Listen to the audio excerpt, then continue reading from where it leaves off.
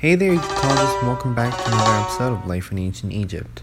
So, provisioning the tomb, of course, relied upon one's personal wealth, but among the artifacts everyone wanted were the Shatbi dolls.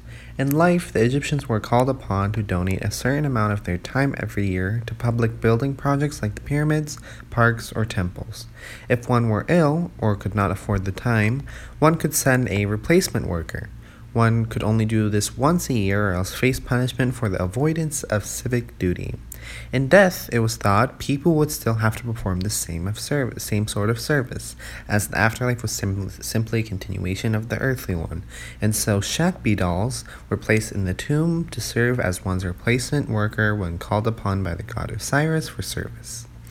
The more Shakbi dolls found in a tomb, the greater the wealth of the one buried there. As on Earth, each Shatbi could only be used once as a replacement, and so more dolls were to be desired than less, and this demand created an industry to manufacture them. Most Shatbi dolls were made of wood, but those for a pharaoh could be made of precious stone or metals.